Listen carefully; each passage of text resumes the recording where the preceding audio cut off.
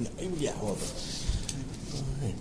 So we're here with Kurt Brown, and we're discussing the latest case kind of going on here in the New Bedford area. I'm Brendan Curie, Standard Times digital editor, and Kurt was in the courtrooms today in the Desiree Jean Tedder case. So first off, you actually have a little bit of new news you've discovered in the last little bit. I have. Thank you, Brendan. A few minutes ago, I called down to Florida State Attorney's Office. They use a state attorney system for prosecuting local cases as opposed to the county district attorney's office that we use in Mass. I spoke to a Greg Marcel, and he is very aware that the defendant, Tedder, has refused to waive rendition and return voluntarily to Florida, so they're in the process of preparing the paperwork and taking the legal procedures to compel her to return. He told me that there really is only one issue that there is only one issue in regarding a warrant like this, and that is identification. They need to make sure this is the same Desiree Tedder that is wanted in Florida. That is correct. Not just somebody with the same name. That is correct. So he said that they're in the process of getting police photos in Florida, as well as fingerprints that they have of her, putting them together in a packet, which will eventually go to Mass Attorney General Maura Healey's office. They'll be routed to her by way of the Florida Attorney General's office. I told him that there is Mass has a 30-day deadline for this all to be completed, and he told me yes, but that deadline can be extended. Okay, so if it's by early August, I think it was going to be. Yes. They could possibly still extend it if it gets beyond there.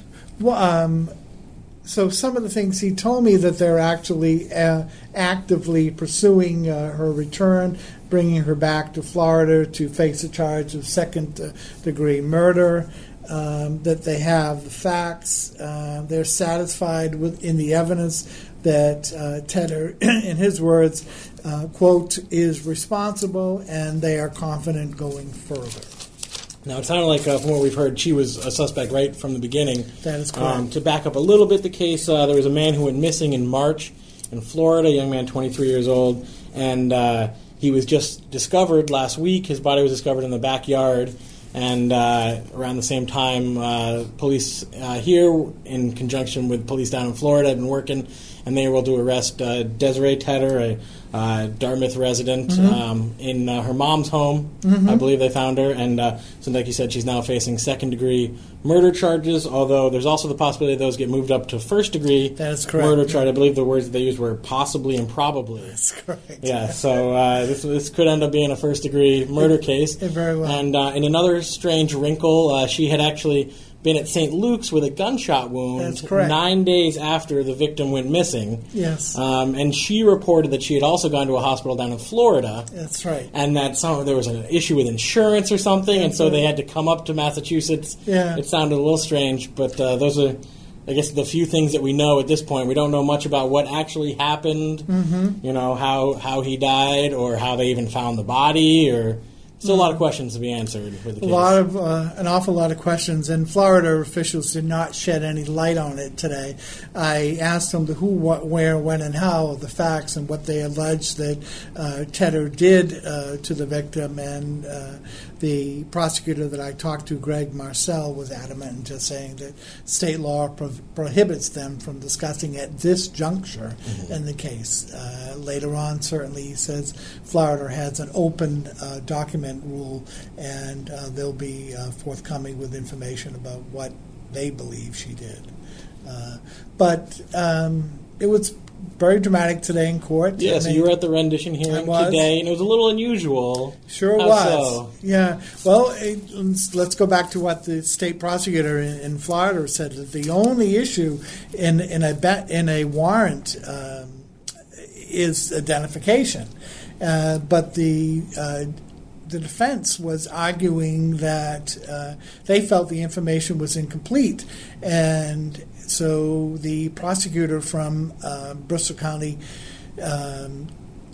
Tom Quinn's office was saying that she was a suspect from the very early on stages of the investigation. And the judge, James McGovern, said, I would like to know how. I would like to know why she was a suspect early on. Which seems to be a little bit out of the judge's purview. That is correct. Yes. The only issue is identification, and the defendant has every right to waive or not waive rendition. And then if the defendant chooses to not to waive rendition, then the government has to go the extra mile and has to prove that that person is the same person that's named in the warrant. It's that named show that Ms. Tedder is the same person who was wanted in Florida. So it should be identity-based, not evidence-based. That's absolutely right, at this stage, yes. And now, we keep using the term rendition. Is it similar to extradition, except not internationally? Yes, it's kind of the an same internal process. The country. Yes. A lot of people hear the term extradition, waiving extradition, Right. So rendition's kind of similar, but it's among states as opposed to That nations. is correct. Rendition is from state to state. Extradition is from the U.S. and France, or from the U.S. and England. In between nations. In between countries, that is correct, yeah.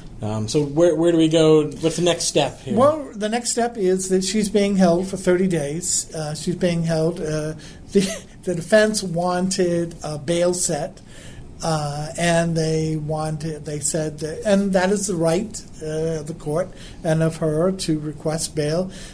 They also wanted a GPS monitoring device, either an ankle bracelet or a bracelet on her wrist. I think the court here uses ankle bracelets. That's a function of the probation department to always know her whereabouts. The judge rejected that idea and said no, she's going to be held without bail for 30 days.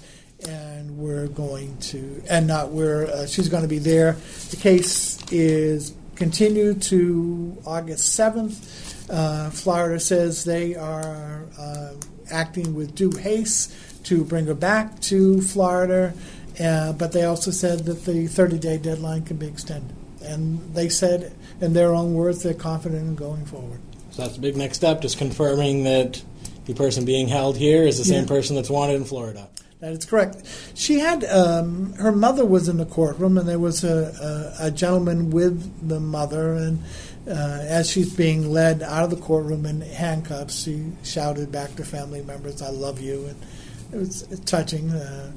And she's led away, and that's what we have. At this so many levels of these cases affecting so many people you don't even think. Yeah, you're absolutely right. Yeah. Well, thanks for joining me and helping explain kind of where we are. And next time there's some news in the case, I'm sure we'll be back talking to you guys. And thanks for being here, Kurt. You're welcome. And we even got a legal lesson. The rendition is between states. There we go. Yeah, learn something new every day. Extradition is between countries. Thank you, Brendan, very much.